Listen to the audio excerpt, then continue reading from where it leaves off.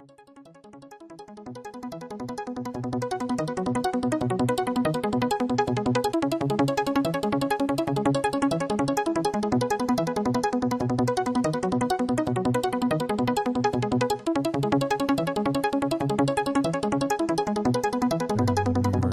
Part 2. In the prior lecture, we have shown how Gauss solved the problem of finding the sum 1 plus 2 plus 3 plus up to 100. In Gauss' solution, we reduce the problem of finding the sum of different natural numbers to the problem of finding the sum of 50 equal numbers. It is very natural in mathematics to generalize concepts and results. A natural small generalization of the prior result would be to find the sum 1 plus 2 plus 3 up to n of the first n natural numbers.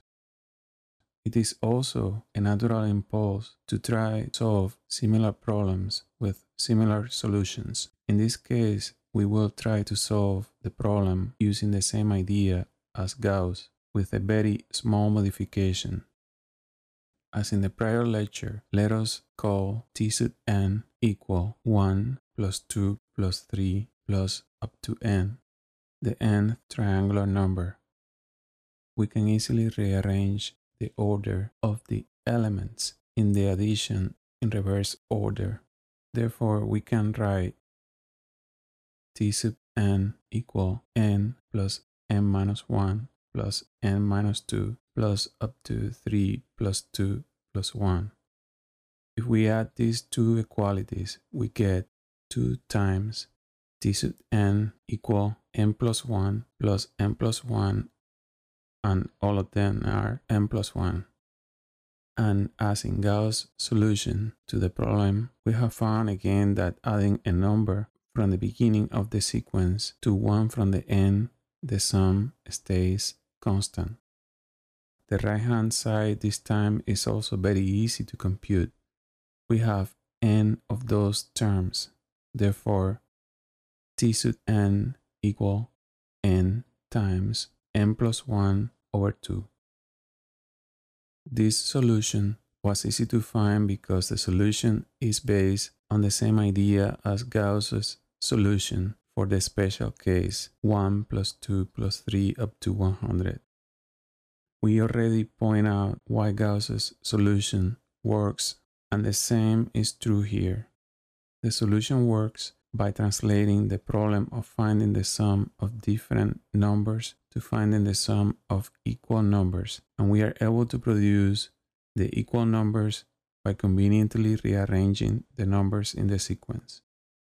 In both cases, we are dealing with sequences of consecutive natural numbers. Can we generalize this a bit more? Yes, we can. What if instead of a sequence that starts on 1, we get a sequence that starts on a number a sub 1, and we obtain the next element by adding a constant natural number d. So the first element of this progression will be a sub 1. The second element is a sub 2 equal a sub 1 plus d, and a sub 3 equal a sub 1 plus 2 times d, and so on until a sub n equal a sub 1 plus n minus 1 times d. This progression is a bit more general than the sequence of natural numbers. First, it does start on an arbitrary number, and the difference of two consecutive terms is d instead of 1. Progressions that satisfy these conditions are called arithmetic progressions. Examples of arithmetic progressions are 1, 2, 3 up to 100, our special case. In this case, the first element is 1 and the value for d is 1. And another example is 2, 4, 6 up to 200. In this other example, the first element is 2 and the increment is 2. So we obtain each term by adding 2. Could we find a formula for the sum of the general arithmetic progression? That is, to find a sub 1 plus a sub 2 plus a sub 3 plus up to a sub n, where a sub k equal a sub 1 plus k minus 1 times d for k in 1 through n. To find this formula, we suspect that we may be able to encounter some invariant as before by adding terms from the beginning and the end of the progression. So we should be able to prove that a sub 1 plus a sub n equal a sub 2 plus a sub n minus 1, and pairing opposite terms of the sum, the result is constant, as in the previous special cases. That is, we should prove a sub k plus a sub n minus k minus 1 equal a sub 1 plus a sub n for k from 1 to n.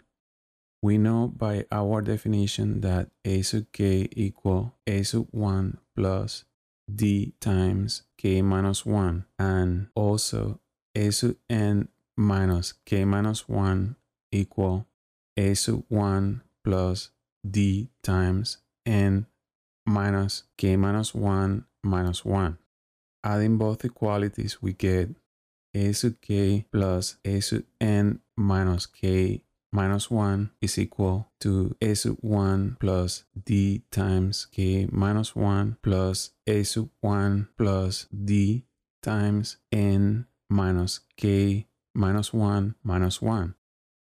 And this is equal to a sub 1 plus a sub 1 plus d times k minus 1 plus n minus k plus 1 minus 1. And this is equal to a sub 1 plus a sub n.